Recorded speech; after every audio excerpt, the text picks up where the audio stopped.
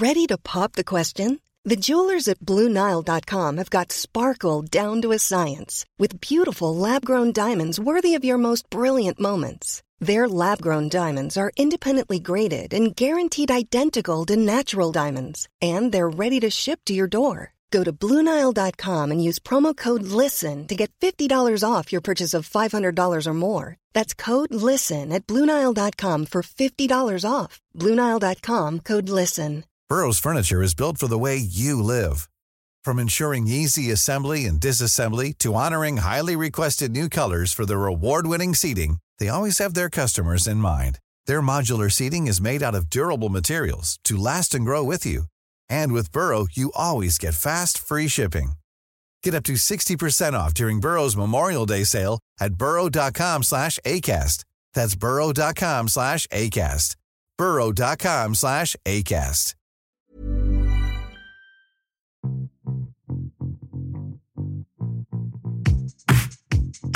Hi, I'm Pav. And I'm Neil. And welcome to the Top 10 of Anything podcast. Let's start the countdown.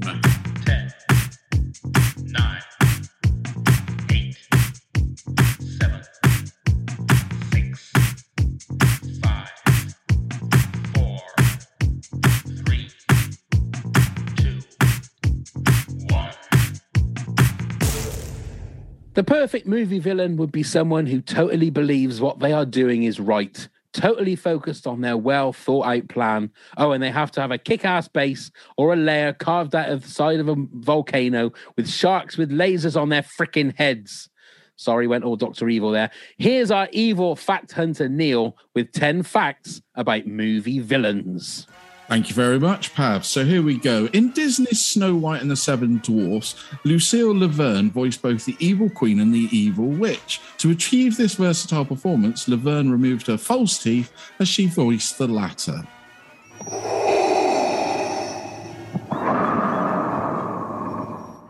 Rachel McAdams wore a blonde wig throughout her iconic performance as Regina George in Mean Girls.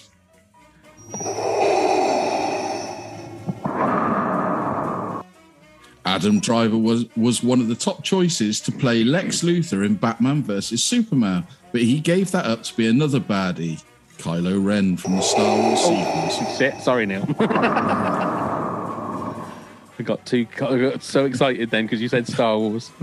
At the beginning of their fight in Kill Bill Volume 1, O-Ren Ishii tells the bride, "I hope you saved your energy. If you haven't, you may not last 5 minutes." Exactly 5 minutes later, the bride kills Ishii. Bette Midler famously turned down the role of Annie Wilkes in Misery. The iconic number one fan role later went to Kathy Bates. It was a decision that Bette Midler later called herself stupid for missing.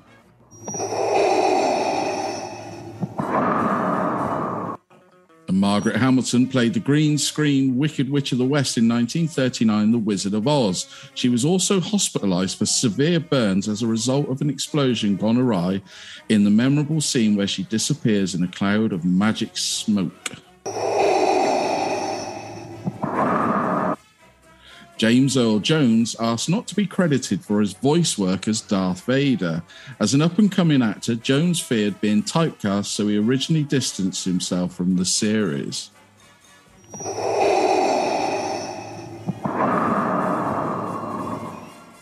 To get a realistic reaction from Alan Rickman during Hans Gruber's death scene, the Die Hard crew dropped him from 20 feet onto an airbag on the count of 2 when they had originally said they would drop him on 3.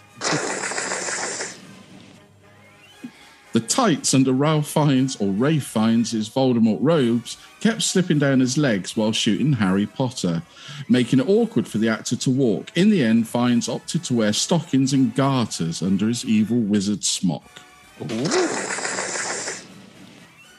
And the hunter who killed Bambi's mum ranks 20th on the AFI's list of top 50 villains of all time. He is simply listed as Man. There we go. Thank you, Neil. Thank you very much for that. Well, we are here now, movie villains, and we thought that we had TV villains not long ago. So we thought the only person that we could have back was Lucy Buglas. Hello, Lucy. Hello, thank you so much for the sequel to the TV villains thing. I'm so excited to be here. Well, we just feel like you're being typecast now. Just whenever we talk about villains, it has to be you. Yeah. I mean, I'm down for other villains. We could do book villains, game villains. I'm up for anything, really. Let's do it. There you go. As long as it's villains. Yeah. As long as it's villains. That's You my are one now requirement. our villain expert. Indeed, you are. I found it quite hard to do my top 10 for this one. I don't know how you two felt. Oh my God, yes. It was a struggle. I do have a few honourable mentions that I might bring up, but it was really tricky. It was harder than the TV one, actually. It was so many people to pick from. It was just, I think I've got my list. It's there. I can't change it now, but we'll see. Mine kept changing a lot. I would go back to it a week later and think, how did I forget him? How did I forget her? And that sort of thing. So, yeah. And we're not going to say the I word because... Well, I already did in my facts. But Oh, did you? Okay. It's iconic, Lucy. We seem to keep saying... But the trouble with movie villains is that every single one of them is iconic in whatever movie or whatever franchise they've been in. So it's going to be interesting to see how many duplicates we have on this one as well. But Lucy, kick us off with your number 10 movie villain. Yeah, sure. So this guy is a right piece of work. He's from Stephen King novel, but he might not be who you think he's going to be. I've gone down the Green Mile route. So I've picked Percy Wetmore. Right. Okay, yeah. Because he's everything that's wrong with the prison system. He absolutely loves torturing the prisoners. He loves the electric chair. He's the one who didn't wet the sponge, and there was that horrible death when the guy fried. And he delights in that. And I think he's a pure sadist through and through. So that's why I've chosen him. Isn't he something like the governor's nephew or something? Something like that. Yes, that's a really good point. Again, it's the institutional sort of bias. Yeah. He's a horrible person. He's brilliantly played. Because you kind of love to hate him. He's one of those villains that will stick with you, even though the film's not really about him. It's about obviously John Coffey and Tom Hanks's character. But man, he makes me irate. I hate him. Yeah, but he gets at least he gets his just desserts at the end. Oh, he does, really, doesn't he? If nobody's seen this movie and worry, yeah. Well, we will say now we are going to spoil the shit out of a lot of movies with this, so we won't pander around saying shall I say this, shall I say that. He is one of those characters that makes you, as much as The Green Mile is a great film, not want to watch the film. Mm-hmm. Because he is that abhorrent, he is that much of a complete dick that you. And the thing is, whenever I watch that movie, I have to get through that thing of I can't watch the stuff that he's going to do because his whole demeanor is just sneaky and horrible. In the back of your mind, like you said, Neil, you then know he's going to get his comeuppance. Just keep watching the film because he does get his comeuppance at the end. Yeah, as much as he is a complete ass all the way through. Well, it would have made the movie wrong, wouldn't it, if he didn't get his comeuppance in that particular movie? I know villains don't always get their comeuppance, and rightly so they don't because of the movie franchise, but that one is perfect, isn't it? But as an actor, he became quite troubled and became quite vilified online, didn't he, for marrying a very young girl and having a breakdown or whatever he did. So he did. I'm just going to look and see what his name was because I cannot remember what his name was. Yeah, I don't think I've seen him in any other film, but it's always just that one performance that just stands out to me. Yeah, I don't know much about him. He was in an episode of X-Files. Okay. Yes. It was the one Tombs, I think it was, where he could get through real small gaps. And he was a very creepy, I think he ended up being very, Doug Hutchison. That's right. That's the guy's name, yeah. Okay, what a great one to start with. Didn't even think about that Well one. done. Well done, Lucy. Go on then, Neil, number 10. Mine, there's number 10. I put it in because it's quite open. There's a lot of versions of this villain, and it's Dracula. But I particularly am going to put Bela Lugosi in because I'm a huge fan of the Universal movies, and Christopher Lee because they're the ones that I identify with more. And people said, "What about Gary Oldman?" But I didn't find Gary Oldman's Dracula that villainous. I actually quite liked him, and he was suave, wasn't he, when he got to London? But still, as a villain, Dracula or the vampire is still a great go-to if it's done well. I know it's been hammered to death. But oh, well done. Yeah, hammered to death. Very good. Very good. I mean, we sort of said everything we needed to say about Dracula when we did Movie Monsters, didn't we? Because I think everybody had him in the top 10. We did. But yeah, he's still a villainous piece to me. I mean, because it doesn't necessarily. I mean, they're the two that I pointed out. But if they use a villain, you know, like for instance, Spike, when he was a villain in Buffy, was a great villain, wasn't he? I know he turned good, but yeah, it's a great monster, shall we say? That's also a great villain. Fair enough. I was gonna say my whole definition of a movie villain is, like I said in my introduction, is someone that doesn't feel that they're doing something wrong. Their vision is, or they have a specific task to do, and nothing will, no morals or no kind feeling will take them away from that vision or that task they have. And pretty much every one of my top 10 has that. My first one is Hans Lander from Inglourious Bastards. Because again, he loves the fact that he has like this cool nickname. He loves the fact that he feels that he is the cleverest person in the room wherever he is. And he always seems to know more than the person that he's talking to, especially if he's interrogating them. He knows 3 or 4 moves ahead. But he's also very cold as well, isn't it? There's a real chill about his. But that's the turn in him, isn't it? He's very amenable. He knows how to talk to people. He's very charming. He's also got that cold streak in him. But the one difference with him also is that when he realizes he's losing, he's quite happy to sell every single thing that he believes in just to cover his own ass and make sure that he's going to be safe. So, but a fantastic performance. Oscar-winning performance. So that's my number 10. Lucy, your number 9. Number 9 is probably the only Disney one I've gone for, because they have to put a Disney villain in it. It's the law. So I've gone for Maleficent. Because Maleficent is that kind of timeless villain, and you have to be pretty evil to curse a baby. I mean, that's pretty cool. Do you know what I mean? Like, when you boil Maleficent down to it, she cursed a baby because she didn't get an invite to a party. I mean, that's pretty extreme. I think she's motivated by envy. She's motivated by the fact that she's not accepted by the rest of the kingdom. So she takes it out on the child of the king, of the monarch. So, she's motivated entirely by being pissed off that no one likes her. And she just has that presence as well. I mean, especially in the Angelina Jolie film, which I quite enjoyed. She's got that sort of like really cool headpiece, and she just looks very gothic, and it's timeless. I used to love her as a kid as well. I think it was one of my favorite like kind of Disney villains when I was a child. So yeah, I've gone for her. How long was it before you realised that her name was Maleficent? I didn't realise until the movie came out. I knew. I always knew it was Maleficent. Yeah. No, I didn't. Yeah. It was like, okay. So how did you feel about the movie and the fact that they try and make her a little bit more sympathetic, given that the backstory is a lot more tragic and instead of her just being someone that's evil?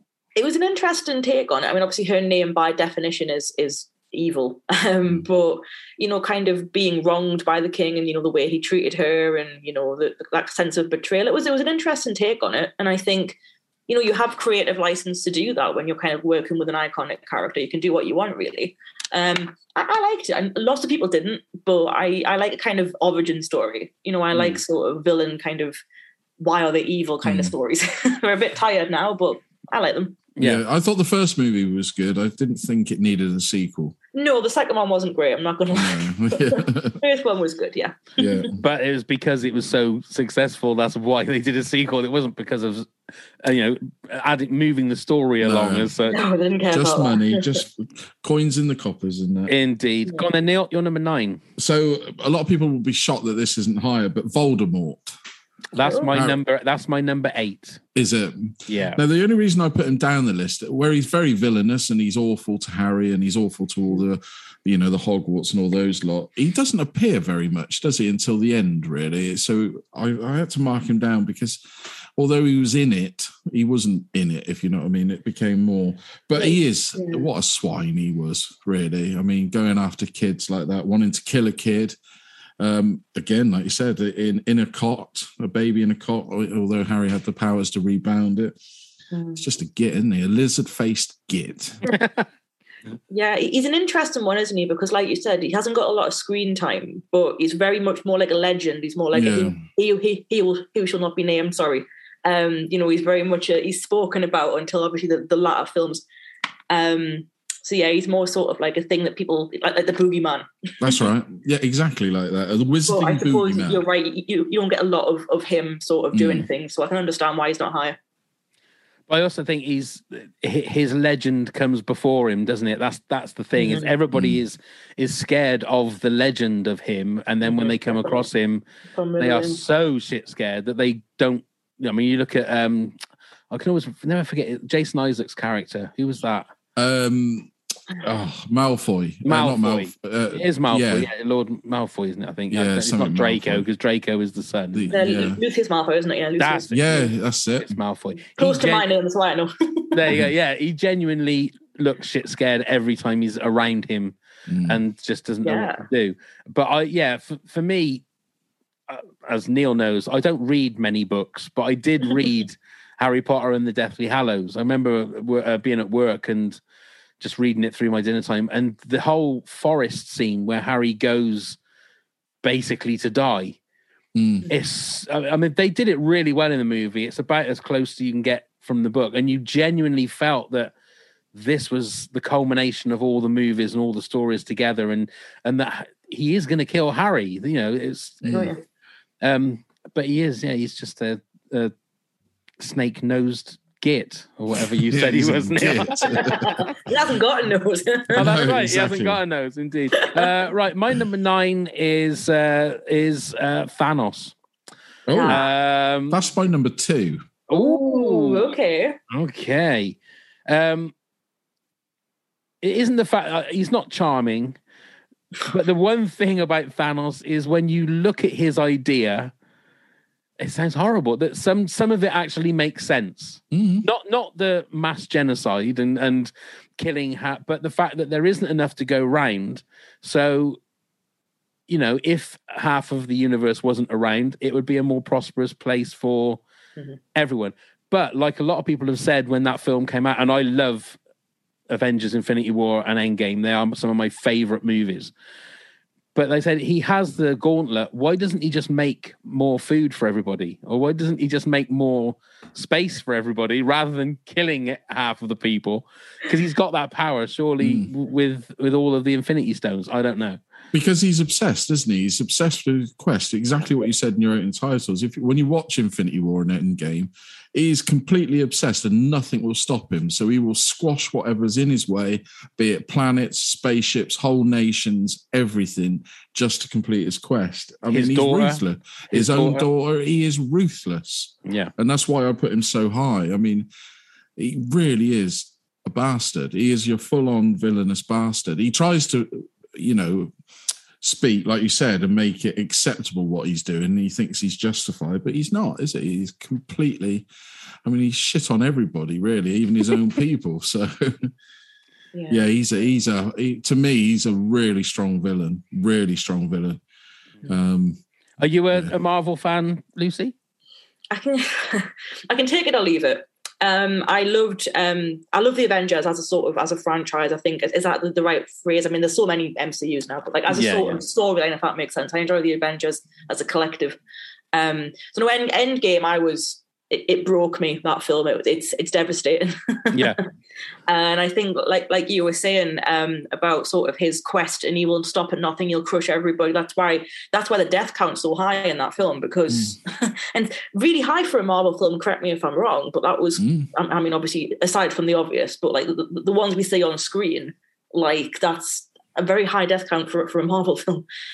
And a lot of a lot of big players as well. I can remember when I went to see at the cinema Infinity War, and all of a sudden everybody started disappearing. It was genuinely shocking. Yeah. And the fact that the final scene of that movie is Thanos looking out over his land with a smile on his face, like, yes, I've done what I meant to do.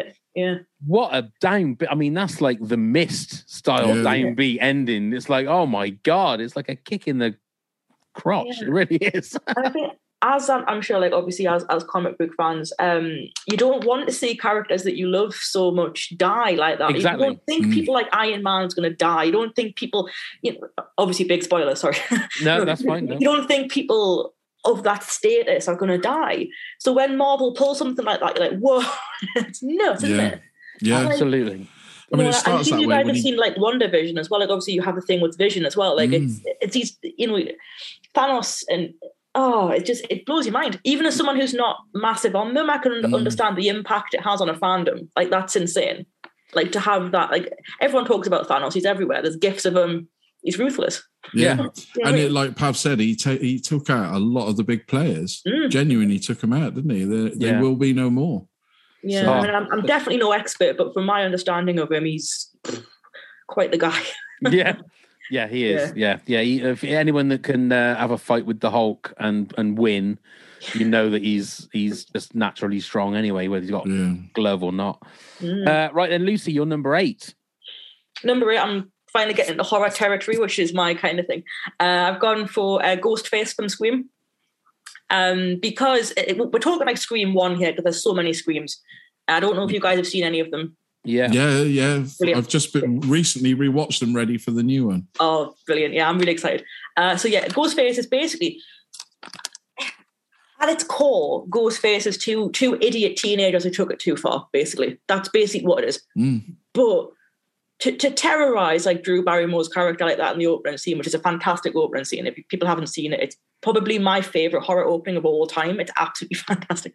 To do something like that, to heckle someone, to give them a quiz and then tell them they're wrong and then murder them and leave them outside their parents' house. I mean, come on, man. Like, and they're kids, they're like teenagers, there's people you walk past in the school hall. It's, I know Wes Craven was trying to kind of satirize the horror genre with this, but Ghostface is horrible. What it stands for, kind of like, we love horror movies, we love trivia.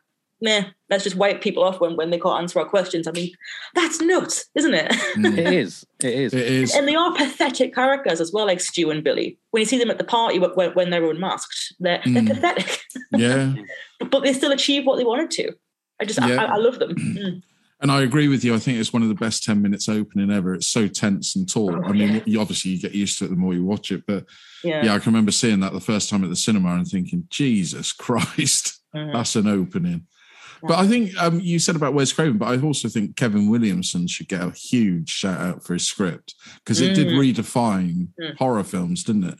Oh, absolutely. Yeah. And I think I always say it to people, like, if you're a horror fan, it's the kind of thing that, there's a lot of sort of references to the genre. Like, there's a janitor wearing the Freddy Krueger, like, jumper, for example. That's funny for us. But even if you're not a horror fan, it's such a good entry kind of drug because it's, you've got the teen elements, you've got the horror comedy, you've got, this badass central character in Sydney. It's a great film.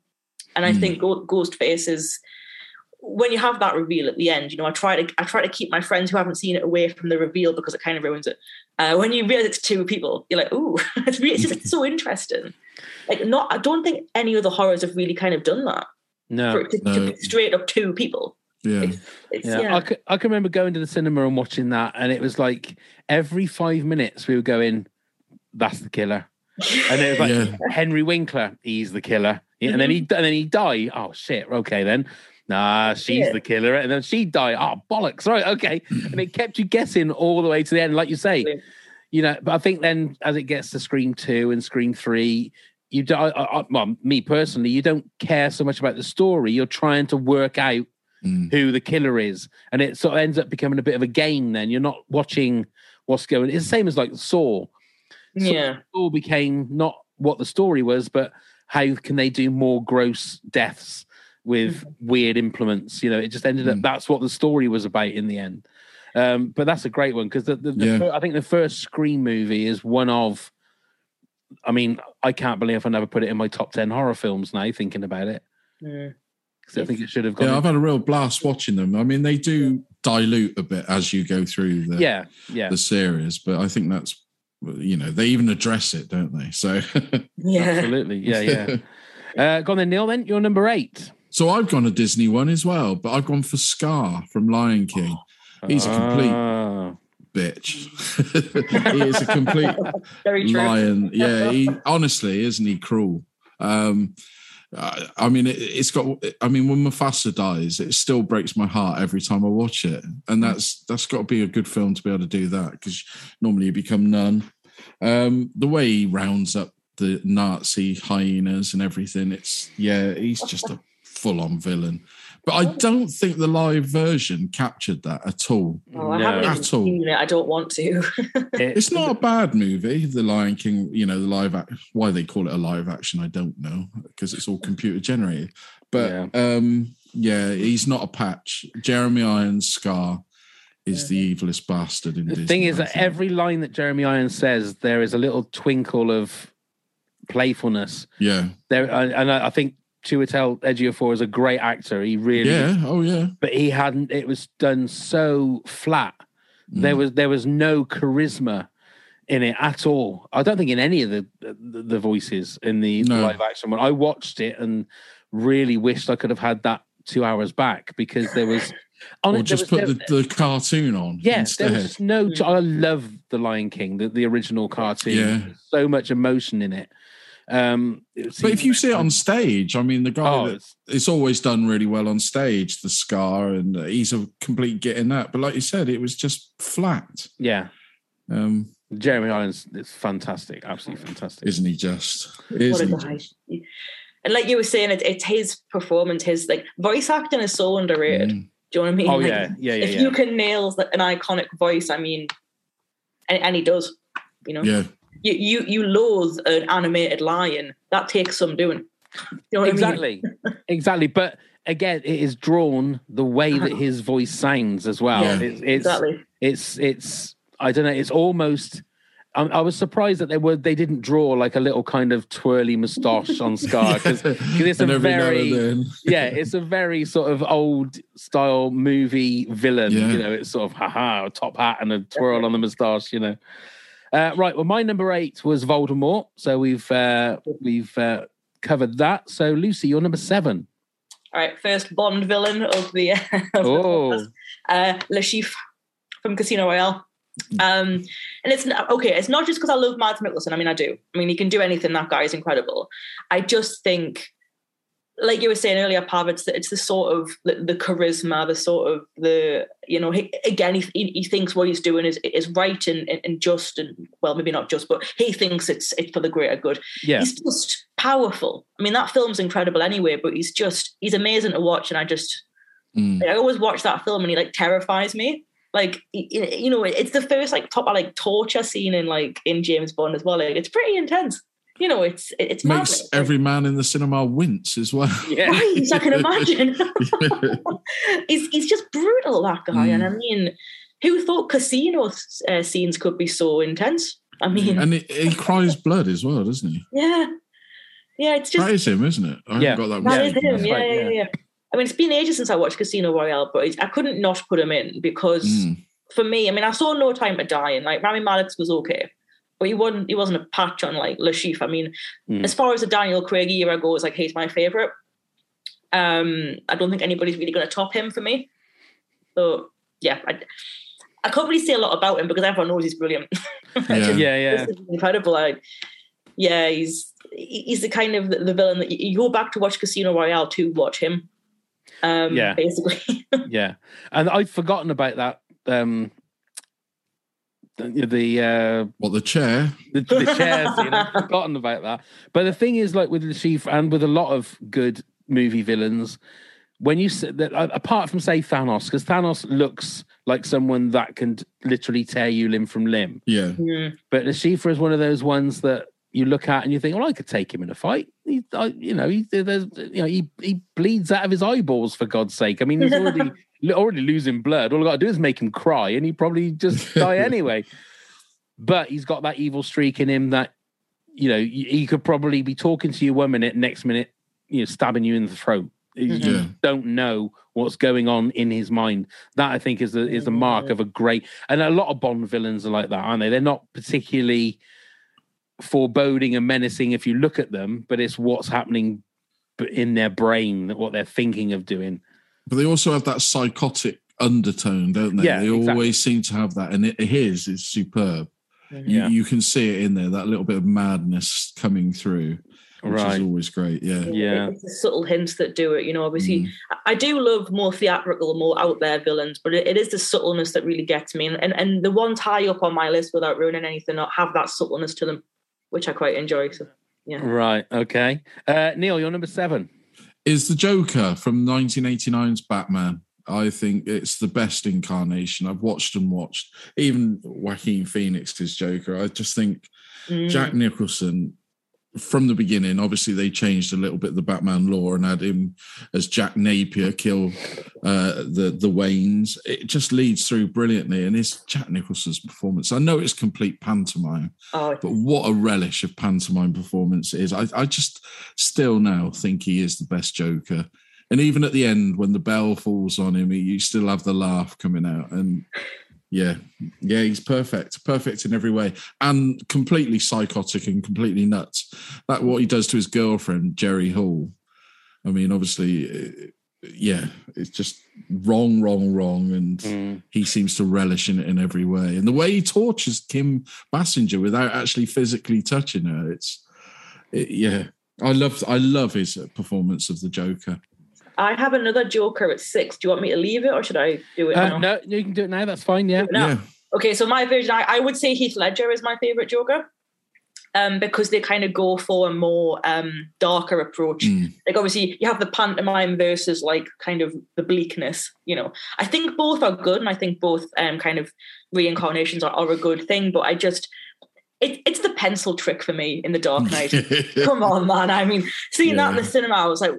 It's the only, like, scene that's made me gone, like, whoa. It's like, did that just happen? Like, in a 12-rated Batman film. Like, Jesus Christ, that's brutal. And I love the way he tells the story every time of how he got his scars. It changes every time he tells it as well. So which ones are real, Yeah, and I think the Joker as a sort of concept is great, because it's just pure anarchy, isn't it? Sorry, Lucy. I was going to say, my only problem with that, to me, is he goes out, and this is more Nolan's fault than Heath Ledger's. He goes out on such a damp squib. He really does at the end of the movie, to me, just hanging around upside down. I don't know. I was expecting more of a set piece and so you ever think that was with the intention that they were going to bring him back for another movie? Quite possibly. But you should never. To me, you should never do that. I mean, Joker's been killed 1 million times and always come back. Yeah. I mean, the one thing about... They're both... I was going to say the I word then. And they're both very, very different portrayals of the same character. But the thing I find that's the link between them is they were both given that character and almost like, go and do what you can do with it. You know what I mean? They were given free reign to go and do what they want. They're one's a cartoon and one, like you said, Lucy, is more based in reality, if you like. But both, I mean, I was going to say that they are fantastic performances. I haven't got the Joker in my top 10, and I don't know which out of those two which would be my favourite. I really don't, because for different reasons, they're both fantastic performances and a great character. My number 7 is Hannibal Lecter. He's my number 3. Oh, I'm not allowed to say what mine is. Okay. Too high up. Everyone knew that anyway.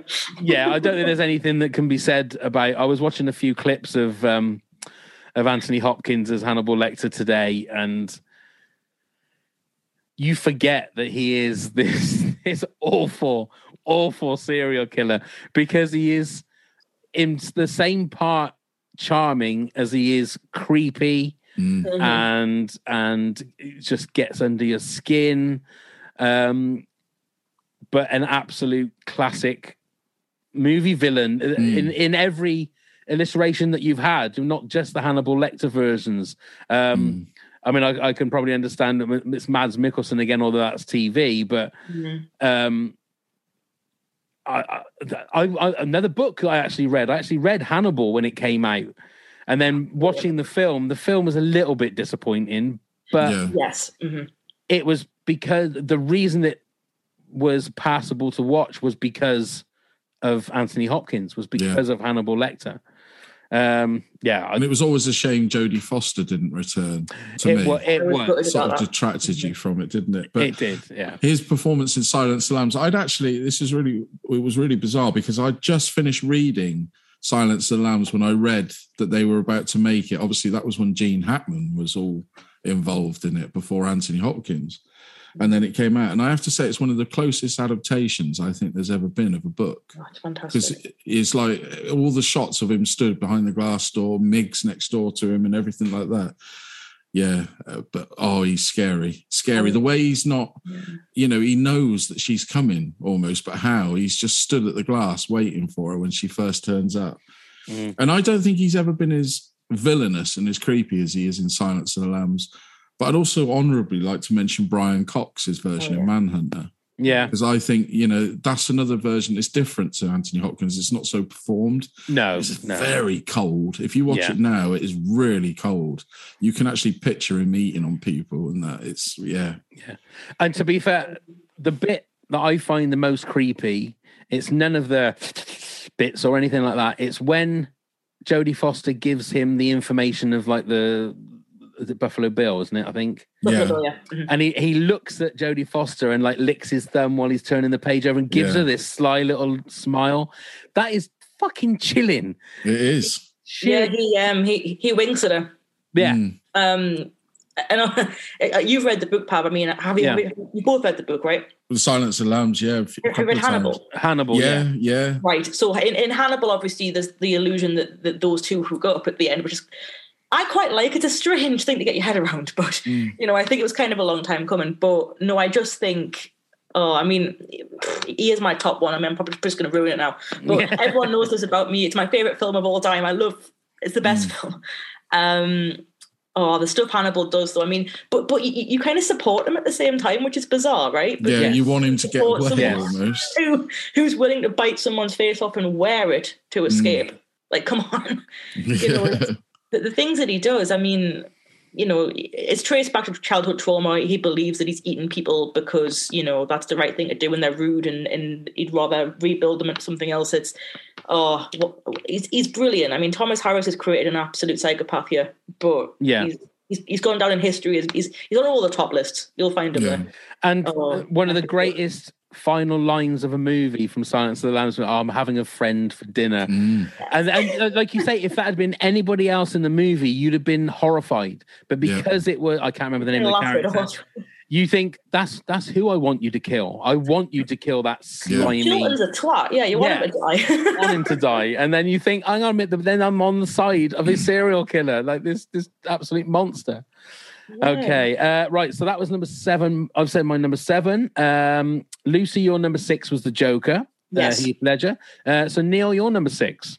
Well, again, it might be classed as a monster. I don't think it is. Freddy Krueger. He's attacking kids in their dreams, and they're waking up really dying. You don't think he's a monster? No, he is. Oh, right. I didn't. A lot of people said to me, "That's not just a movie villain; that's a movie monster." And I said, "No, I don't think he is. I think he's a villain because he's a person, isn't he? Sure, of course, yeah. He's not a physical. Well, he is a monster, but he's trying to explain it. But when you think about what he did beforehand as a human and at the school and what he was doing to those poor kids, it's horrific. And the fact that, and then he comes back in their dreams, which is a great movie twist, because I don't think it's ever been done before. It's probably been recreated many times since, but I genuinely found him. The first time I watched Nightmare on Elm Street, my parents rented me the copy. I must have been about 13 or 14 and watched it with them, and I was terrified. Yeah. As we all were. And it, when you go down into the basements and she's being chased in the dreams and his arms, it may have dated a bit now. Well, it has dated, but it's still quite creepy. It's when he has the elongated creepy arms and he's going down, and his razors are like scraping the sides of the which puts you on edge alleyway. Anyway. That was the bit, but you watch it now and you sort of laugh at it. But that was. I mean, the worst bit's the telephone. That tongue looks terrible now when it comes out of the telephone. Yeah. But the bit in the bath, The bit in the bath was terrifying. That shot, it's great. It's like Jaws in a bath, isn't it? Yeah. It's the ultimate sort of like home invasion because you can't escape it. Like it's in your head. Yeah, that's right. The ultimate invasion of privacy right there. Yeah. And I would highly recommend anybody who's got Netflix to watch the movies that made us and watch the Nightmare on Elm Street one because it's really fascinating how much trouble they had getting that made and everything. So, but what a villain. Johnny Depp. Yeah, very young Johnny Depp. Very young Johnny Depp, wasn't it? And obviously very linked to Scream. The Johnny Depp and Nancy relationship obviously mirrors the Scream relationship. Yep. Nice. It all. Hiring for your small business? If you're not looking for professionals on LinkedIn, you're looking in the wrong place. That's like looking for your car keys in a fish tank. LinkedIn helps you hire professionals you can't find anywhere else, even those who aren't actively searching for a new job but might be open to the perfect role. In a given month, over 70% of LinkedIn users don't even visit other leading job sites. So start looking in the right place. With LinkedIn, you can hire professionals like a professional. Post your free job on linkedin.com/people today. Hi, I'm Daniel, founder of Pretty Litter. Did you know cats tend to hide symptoms of sickness and pain? I learned this the hard way after losing my cat, Gingy. So I created Pretty Litter, a health monitoring litter that helps detect early signs of illness by changing colors, saving you money and potentially your cat's life. Pretty Litter is veterinarian developed, and it's the easiest way to keep tabs on your fur baby's health right at home. Go to prettylitter.com and use code ACAST for 20% off your first order and a free cat toy. Terms and conditions apply. See site for details. Planning for your next trip? Elevate your travel style with Quince. Quince has all the jet-setting essentials you'll want for your next getaway, like European linen, premium luggage options, buttery soft Italian leather bags, and so much more. And is all priced at 50 to 80% less than similar brands. Plus, Quince only works with factories that use safe and ethical manufacturing practices. Pack your bags with high-quality essentials you'll be wearing for vacations to come with Quince. Go to quince.com/pack for free shipping and 365-day returns. Mom deserves the best, and there's no better place to shop for Mother's Day than Whole Foods Market. They're your destination for unbeatable savings, from premium gifts to show-stopping flowers and irresistible desserts. Start by saving 33% with Prime on all body care and candles. Then get a 15-stem bunch of tulips for just $9.99 each with Prime. Round out Mom's menu with festive rosé, irresistible berry chantilly cake, and more special treats. Come celebrate Mother's Day at Whole Foods Market. Comes round in the end, doesn't it? It does. Right, my number 6 is Daniel Plainview from There Will Be Blood. Oh. I don't think you can class him as a charming man. No. Definitely not. But he's somebody that on the outside just looks like a businessman. But he's far from I mean, again, somebody that is completely has tunnel vision. All he wants to do is make money, and he will use one of his dead friend's children to make it look like he's got a family, to further that, and to just tuck everybody up, to make deals with other people that makes other people bankrupt or just lose their oil or whatever, right to the very end. I drink your milkshake. Big milkshake fan. All of that, the irony of the fact that he is shouting at his deaf son that, just a bastard in a basket, and his son can't hear the words because he's walking away. It's a fantastic movie anyway. The first 20 minutes where there's absolutely no dialogue at all. Nothing at all, is there? And it's just him finding, I don't know, it's gold or whatever it is. Or is it oil in that first dig that he's doing? But it's and again, Daniel Day-Lewis, I don't think I've ever seen him do a bad movie. It's just a fascinating character. It's layered, has different nuances, but in the end, he becomes what he hates, and the fact that he's alone at the end, and the fact that he kills Paul Dano's character at the end, and when his butler comes up and says, are you okay? He said, I'm finished. And that means so many different things. But yeah, I just love that. I love that movie. That it's Daniel Day-Lewis. I cannot genuinely think of anybody I could think could do that role. Daniel Day-Lewis seems to be the only person. Yeah. and he mesmerising to watch. He just is. I don't know what it is about him. I mean, I know he's obviously a very good actor. Obviously, Amazing I mean actor. but you see him in that. Yeah. Well, yeah, you see him in that, and then you see him in, say, Lincoln, and it looks like two completely different people. You don't think that it's the same person that's doing it, and then any other movie that he's been in. Have you seen The Phantom Thread yet? No. Yeah, he's amazing in that. So he's I've heard. so watchable. He really is. Just amazing. Yeah. Okay, then. Right. So we're down to number 5. So, Lucy, what's your number 5? Darth Vader. Okay, that's my number 3. Darth Vader. Yeah, I mean, come on. It's Darth Vader. It's the Imperial March, the tragic backstory, the insidious sound and breathe. And why would you not put him on the list? I mean, come on. Even if you haven't seen Star Wars, everybody knows Darth Vader, and that is the mark of a good villain. Yeah. Like, you could say to anybody on the street, Darth Vader, they'd be like, yeah. You know what I mean? Like, everybody knows him. And, when you find out the truth, you do kind of feel sorry for him. But by this point, he's too far gone. And obviously the revelation, all this time that Luke is his son it tugs at your heartstring, but at the same time, you kind of like, I can't like this person. And like you can like Anakin, but you can't like Darth Vader, if that makes sense, because he's just too far gone at this point. And it's kind of like a tragic fall from grace. And that's kind of why I like him, because he started off good and then it gradually went to shit, if that makes sense. It's hard to sum Darth Vader up because everybody knows who he is, but it's just the presence of him is incredible. And I mean, he had to come on here. Yeah, so he's number 5. Yeah. I mean, the reason he's not my number 1 is because the two ahead, I feel, are better movie villains, sorry. But the whole story of Darth Vader, like you say, I think it's tragic because he doesn't turn out, I think you could easily have the Emperor. You could have Emperor Palpatine in your top 10, but he is evil from the start. He is another one that his vision is that he wants to take over the universe or the galaxy. Anakin doesn't start off like that. He starts off where he's part of this prophecy that he's supposed to unite the Force and all of that kind of stuff. And he, like you say, he ends up where he becomes misguided. He ends up going just down that route. And when he ends up making that final step, then he's too far gone. And is there going to be redemption? Obviously, in Return of the Jedi, there is finally, but it's too late for him. Yeah.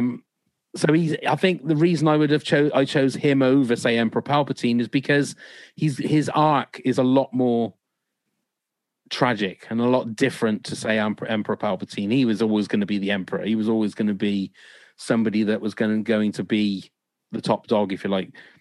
Anakin had so many choices and so many decisions to make that made him Darth Vader. I'm really interested to see what they're going to do in the Obi-Wan Kenobi series on Disney Plus, because Darth Vader's in that.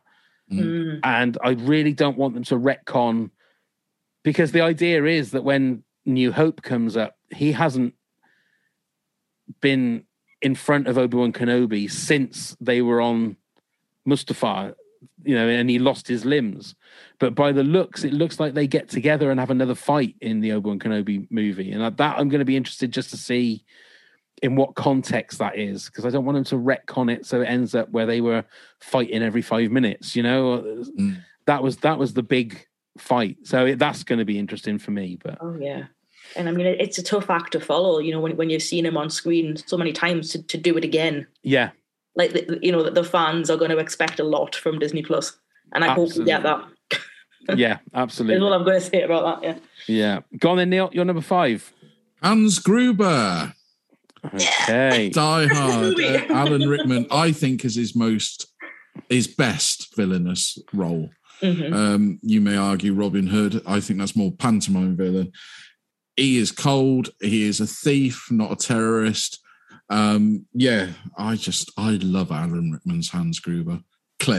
Bob Clay. You think of all of that, it's just genius. He thought on his feet so quickly. And yeah, you don't root for him at all, do you? At all. But yeah, he's my number 5. It's a great one. It's a great choice. Is he not in your next 3, Lucy? He's not, but I kind of Ooh. regret that now. Okay. Like I say, I have a list of mentions that I could have put in. Yeah. Okay. Oh, that's. But that's we've fair enough. spoken about a villain being cold. He's cold. The way he executes the CEO of the Nakatomi building is brutal. It is really brutal.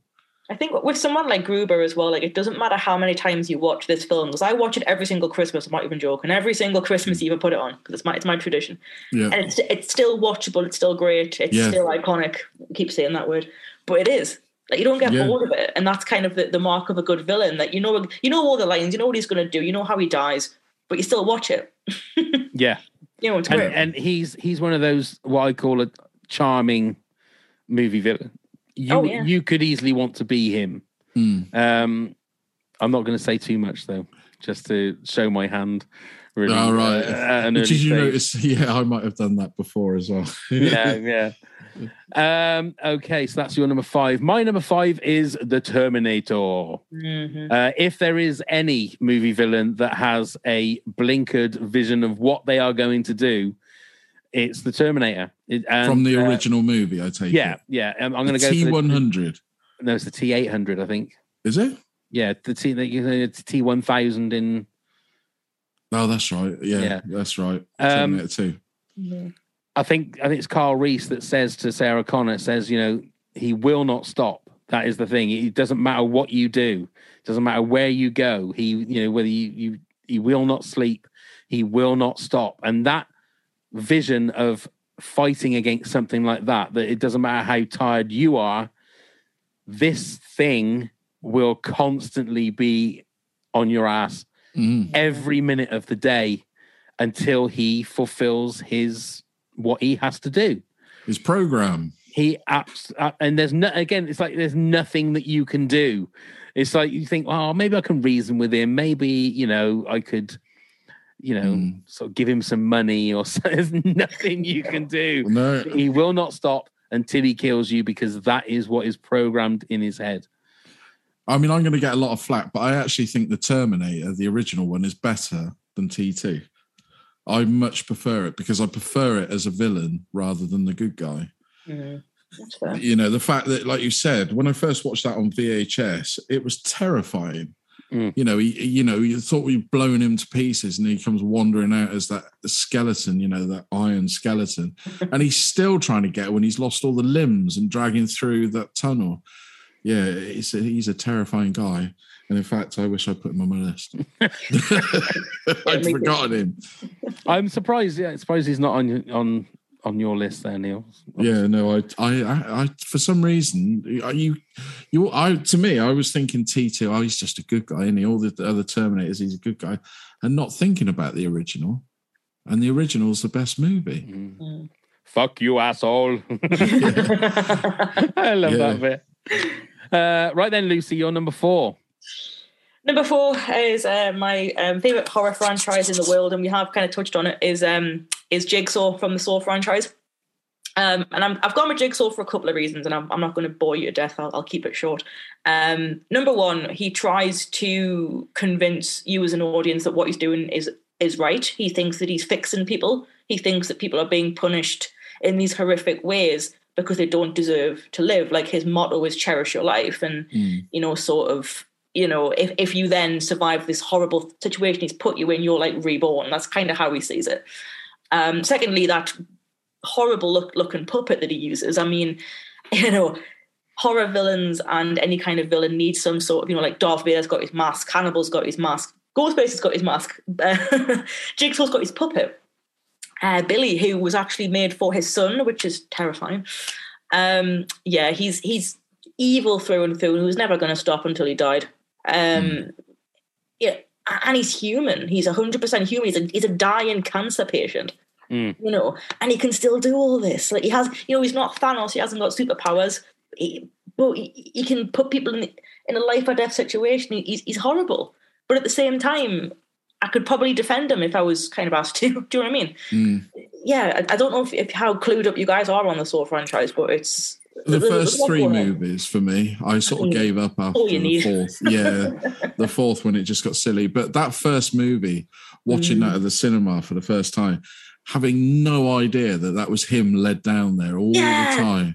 And So it good. opens with the key going down the drain, doesn't it, as well? And you're like, what's that all about? And the way it twists. It was genius because you didn't really look at the guy that was led there. No. Because I don't know about you guys, but for me, it was like, would I cut my leg off to get away? You know, would I cut my foot off to get away? And then you're constantly thinking that in your head. You don't think about the dead body or the body that's like there. So when he gets up, you think, fuck, I didn't even think of that. Yeah. Oh my God.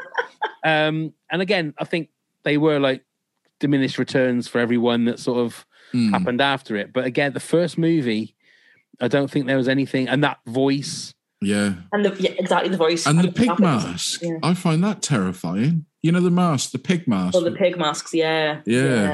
They're all, that's that gives me the creeps now. Great one. But that's Danny Glover, isn't it? I completely forgot until I watched it, not so long ago, that Danny Glover was even in it. Mm-hmm. Yeah, and then wasn't it Donnie Wahlberg in one of the sequels? Yeah, he was in the second one. In the second one, yeah. The second one. Which has one of the most nastiest bits in. Yeah, there's some nasty bits in those. It really is. Yeah. Brutal. And that's kind of part of the reason, though, isn't it? Because if someone can go to that length to torture someone, I mean, yeah, exactly. But then again, like you say, he's a dying cancer patient. He's got nothing to lose. That's it. He's lost everything, so he thinks that he's some sort of, like, what's the word, like prophet almost, that he can sort of be like, oh, well, you've now sort of, you know, cut your leg off, so you're now reborn. It's very biblical. It's very egotistical. It's very disturbing. Yeah. And even the jigsaw thing was because if people failed the traps, he would cut a piece into them to symbolize they had a piece missing. That was kind of his trophy. It's very disturbing. It is if you think about it. But I thoroughly recommend anybody that hasn't seen the first Saw movie, although we probably ruined it a little bit for you. I would recommend going to see it, definitely. Same as the first Scream movie, first Paranormal Activity was one that I thought I genuinely was on the edge of my seat for, because I didn't know what was going on, you know? Yeah. It's that all the firsts of these movies are the ones to go and see, because again, they start becoming because they're fresh. Because they become samey when it's number 2, 3, 4, and they're just trying to make money out of it. Blair Witch Project, another one, is the one you don't know what's going on. Neil, you're number 4. It is the Emperor.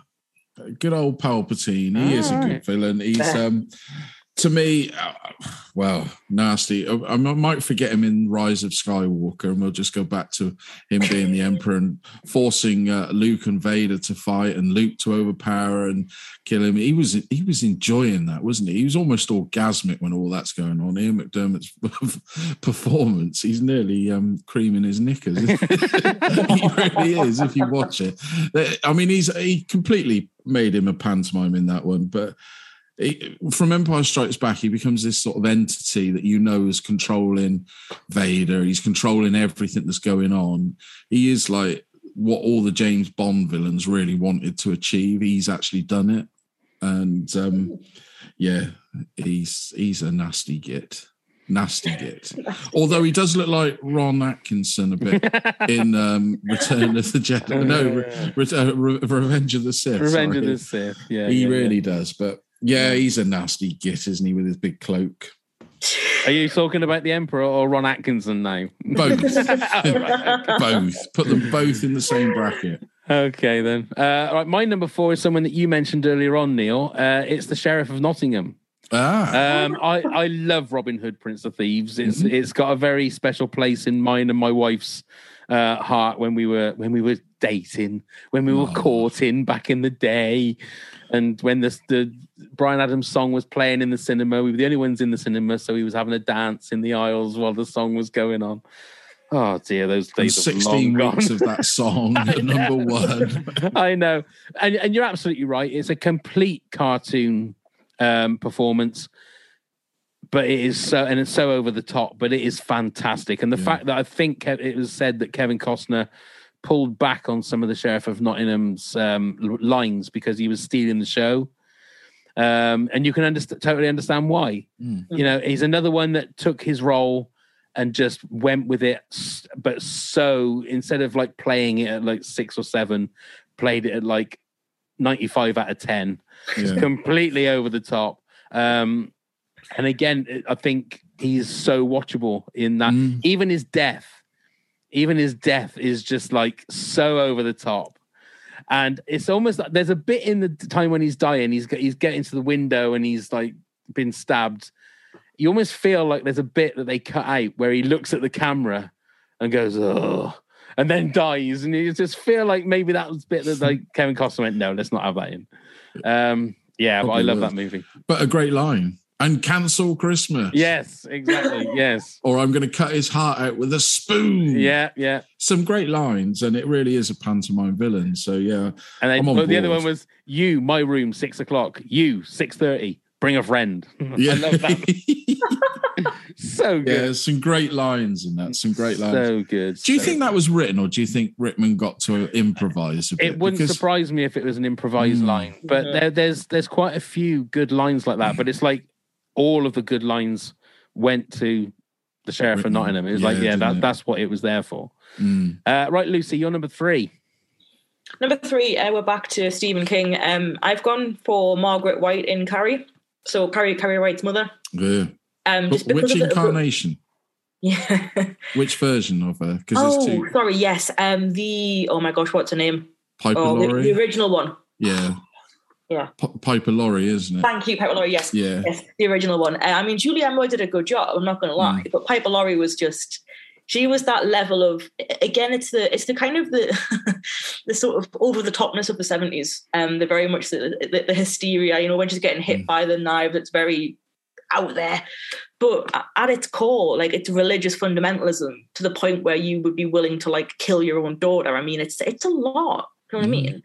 And like Carrie, bless her, like she didn't really do anything wrong, and she was completely tormented to the point where she unlocked like these powers and like murdered her whole school basically. But fundamentally, but she's not the villain of the piece, which is nuts. It's actually her mother who is, because despite Carrie's kill count, it's Margaret that sort of ruined her life basically. She can't behave, she can't be a woman, she can't go and see boys without being berated, she can't even have a period without her being like, oh, it's the devil. Like it's terrifying. It really is. Especially as a woman, like to think about these things. If I'd been like, repressed in that way, that's terrifying. It's I still think it's the scariest part of the movie is when she goes home and her mum comes out. It literally puts the hairs on the back of my neck up still. The way Piper Laurie did it. Yeah, it's terrifying. I need to see that. I've not seen that film for years. I need to see it again. I really do. I mean, it's very 70s. Very 70s, but it still packs a punch. A lot more than the remake did. Yeah. They lost that punch a bit to me. And like you said, Julianne Moore was very good, and so was Chloe Moretz, whatever her name was, is now. It just didn't have that edge. Like I said, when she goes home to see her mum, that's always the bit I'm like, no, don't go home. Just run away.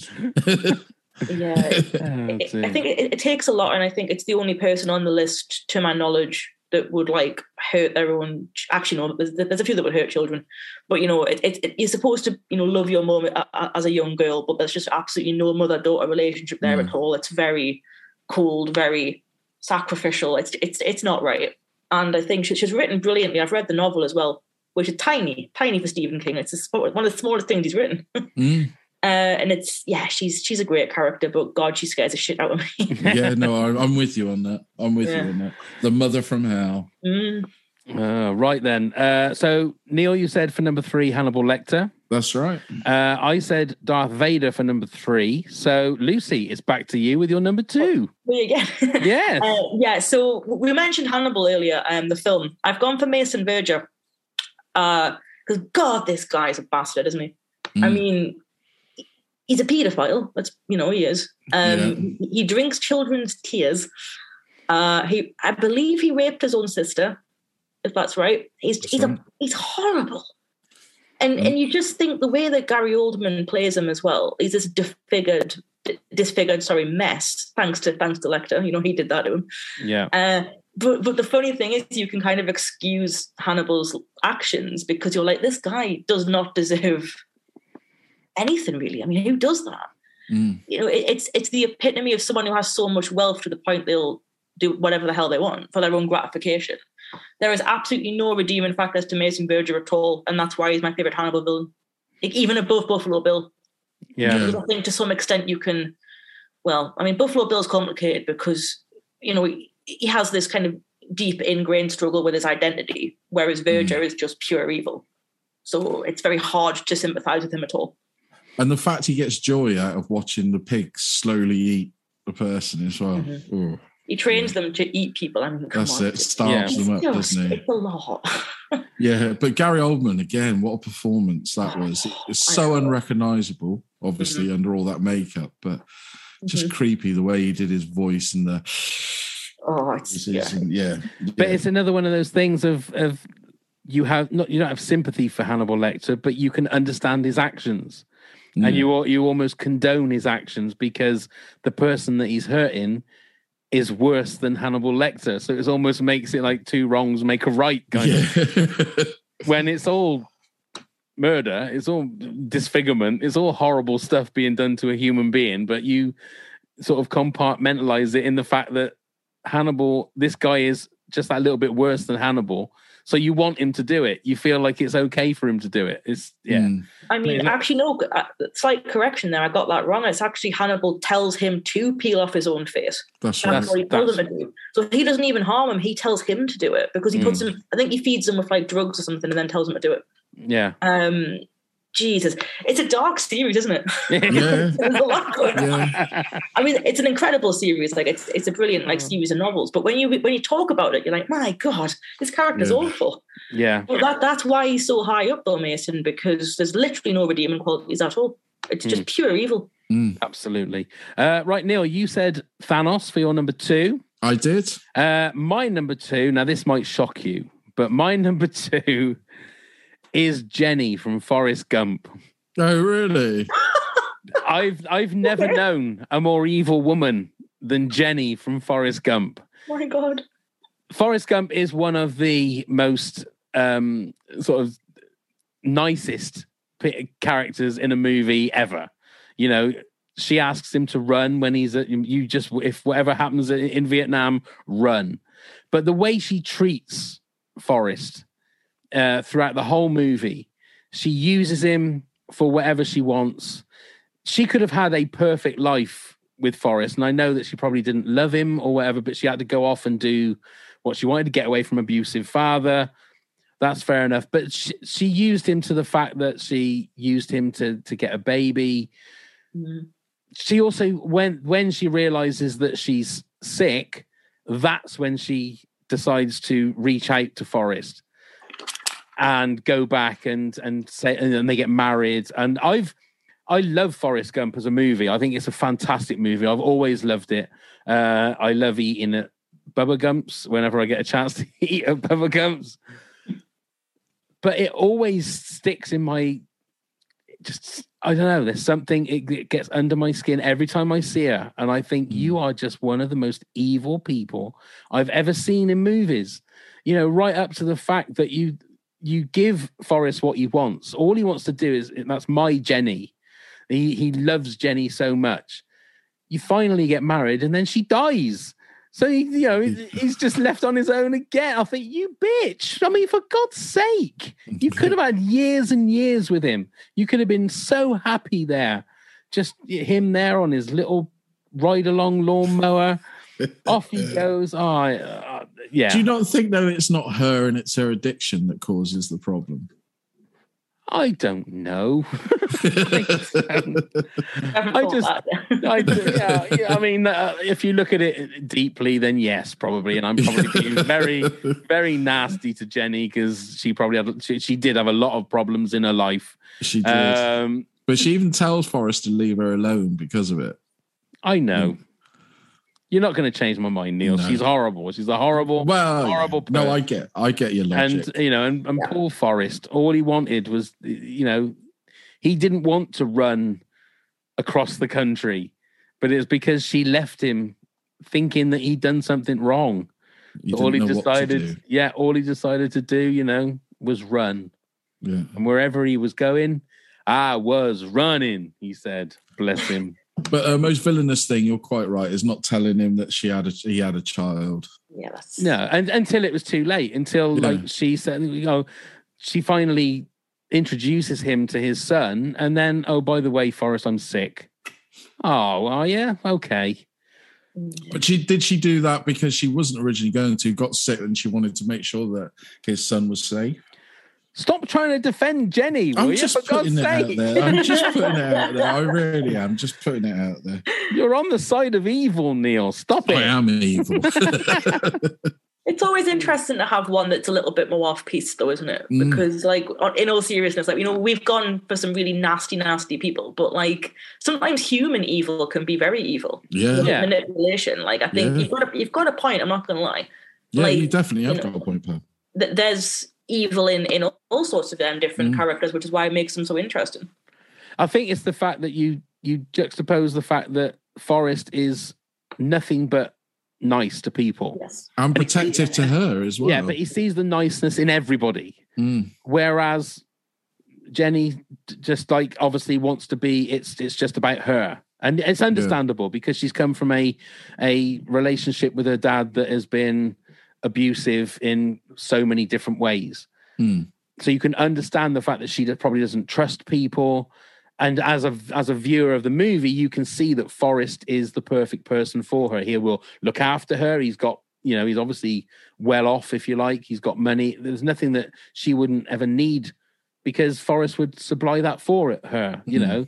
But you see that as, you want them to be together. It's just whenever I watch it, it almost feels like she's manipulating him to get what she wants at that particular time. But yeah. Maybe I'm wrong. Maybe I'm not. Email us if you want to tell me that I'm wrong. But be nice. Don't yell at them. Be like Forrest. Don't be like Jenny is what I'm saying. Yeah. Anyway, right then, Lucy, before you give us your number one, would you like to run through your 10-2? Yes. So number 10 was Percy Wetmore from The Green Mile. Number 9, was Maleficent from Sleeping Beauty. 8 was Ghostface from Scream. 7 was Le Chiffre from Casino Royale. 6 was the Joker, I put in brackets, Heath Ledger edition. 5 was Darth Vader from Star Wars, obviously. 4 was Jigsaw. 3 was Margaret White from Carrie. And 2 was Mason Verger from Hannibal. Lovely. Neil, your 10-2? 10-2 is number 10 is Dracula. Number 9, Voldemort. Number 8, Scar from the animated Lion King. Number 7, Jack Nicholson's Joker. Number 6, Freddy Krueger. Number 5, Hans Gruber. Number 4, The Emperor. Number 3, Hannibal Lecter. And number 2, Thanos. Thank you. My 10 is number 10, Hans Landa from Inglourious Bastards. 9, Thanos. 8, Voldemort. 7, Hannibal Lecter. 6, Daniel Plainview from There Will Be Blood. 5, The Terminator. 4, Sheriff of Nottingham from Harry Potter and the Prince of Thieves. That's not right, is it?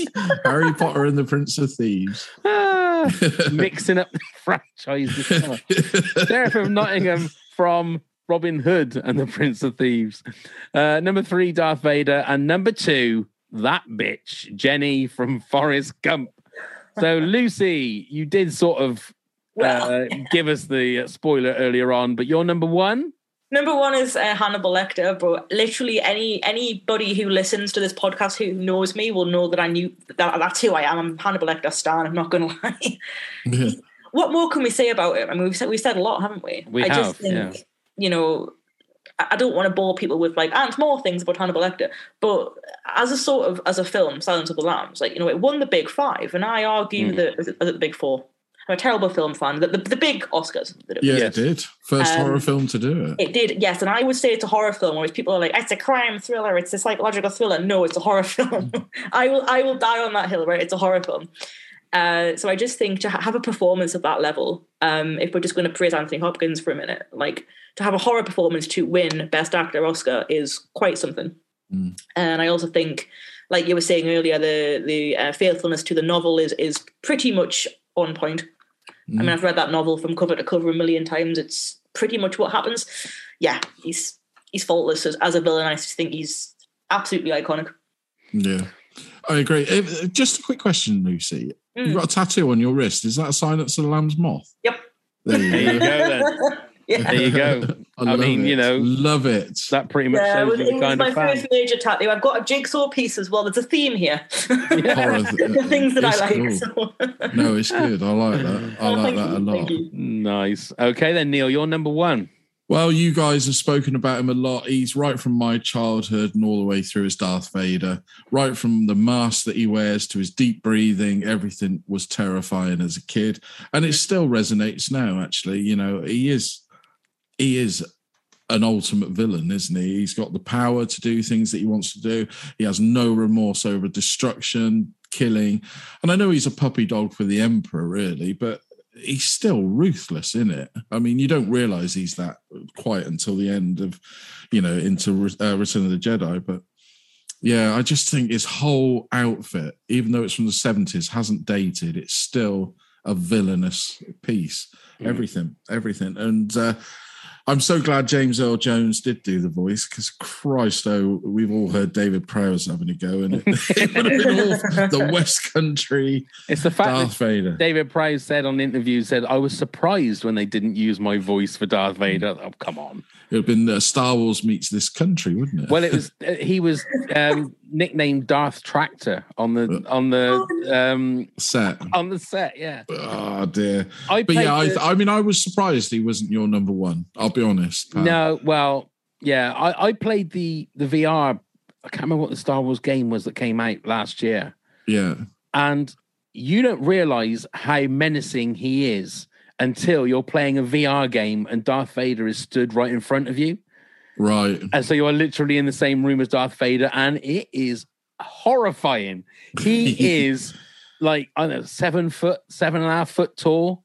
Jesus. But when he is right in front of you, like literally you can put your hand out and sort of touch him, he is frightening. He is really, and it really changed my view on him, because you don't obviously get that when you're watching the film, but when you're playing a VR game and he's right in front of you, my God, that man is menacing. Yeah. Yeah, he is. Okay, my number one, I think you had him, Neil. Hans Gruber is my number one. I don't think there's anyone as suave and sophisticated a movie villain as him, but it's all for show. It's all for show. He comes in with these views that he's a terrorist, and he's, they want to free all of these political prisoners, and that he's not. In the end, all he is, as Holly says, you're just a thief. And he goes, no, I'm an exceptional thief. That's and I don't think that, as much as I think that iconic roles that Alan Rickman has had, he also doesn't look like Alan Rickman. That's the thing. Well, it's his breakthrough role, wasn't it, really? It was his breakthrough movie role. It's sort of the start of his career. I don't know. And I just find him so watchable in Die Hard. I really do. I don't think that, as much as I've got Sheriff of Nottingham as number 4, he is fantastic. And cold. Like I said, when he takes out the CEO, you've got 3 chances. And boom, but again, it's that ruthlessness and that blinkered vision. He needs that guy to give him those codes. He doesn't give him the codes. I'll give you an ultimatum. You don't, right? Okay, bang, you're dead. Yeah. Then speaks to his tech guy. Can you do it? Well, you didn't bring me here for my charming personality, right? Then off you go. And he knows exactly what the FBI are going to do. He knows exactly what everything needs to do, apart from John McClane. John McClane there, yeah. Just to, yippee-ki-yay, motherfucker, and all that. He's a great villain, though, isn't it? Fantastic. That was, again, I'm surprised that there haven't been as many crossovers and duplicates. It's like every week I say that. I always think we're going to have like loads of duplicates, and we're just going to be talking about the same ones, but there wasn't as many again. And some awesome choices of people that I'd forgotten about. Yes. So what were some of your honourable mentions before I mention some of the ones that people have sent in? Lucy? So I went for Alex from A Clockwork Orange is one of them, because it's just, again, it's the pure malice, the pure evil, the sadism. I would have put Gruber on there as well, definitely. And the Terminator. Yeah. Like, when people say things, you go, yes. You know, there are so many good villains. If we were doing Disney, I'd probably put the Evil Queen on there, I think, probably. There's just so many, to be honest. But I think the ones that I whittled it down to were the ones that have kind of had a lasting impact on me. So I'm happy with the list. I think I've settled on it. That's good.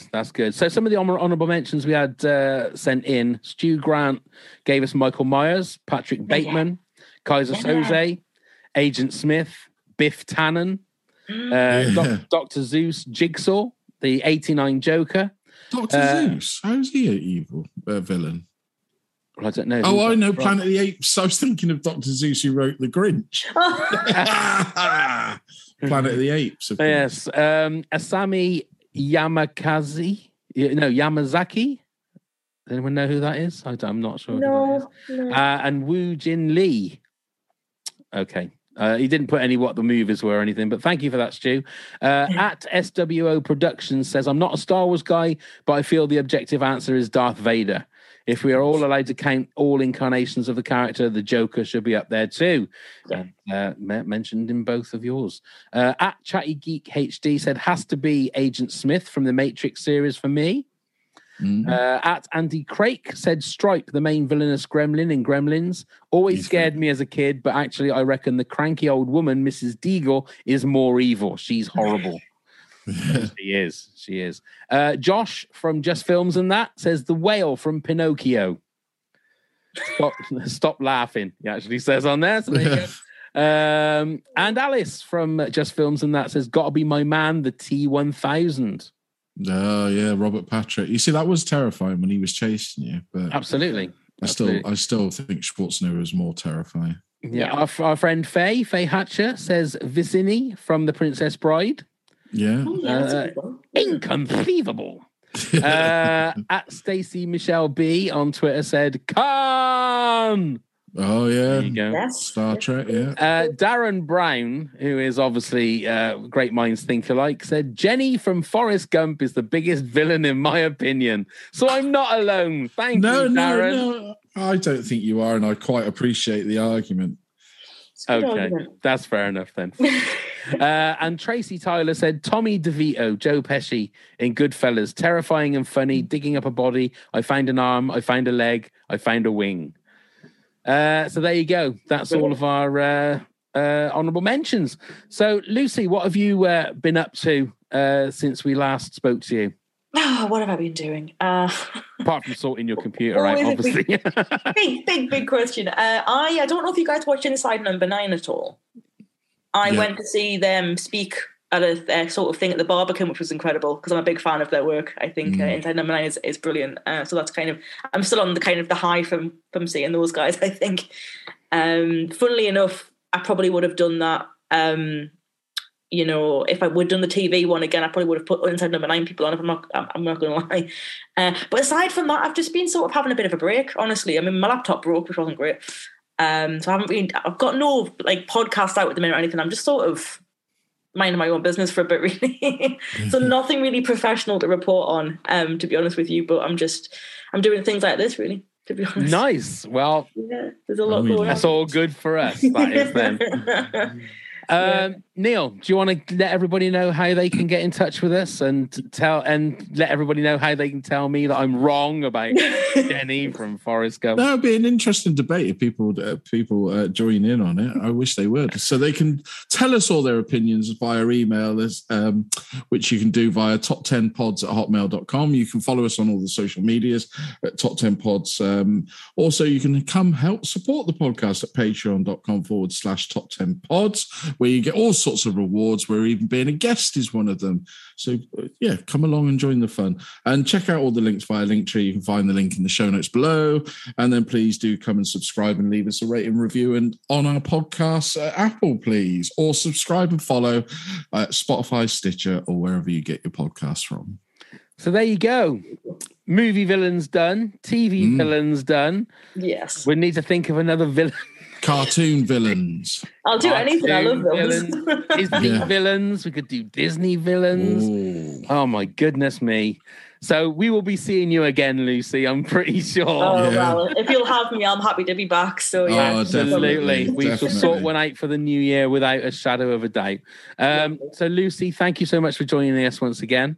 Thank you, Lucy. No, thanks. Honestly, it's been fun. Great. Thank you, Neil. Thank you very much, Pav. Thanks everyone for listening. Now let's go and start the countdown. 10, 9, 8, 7, 6, 5, 4, 3, 2, 1.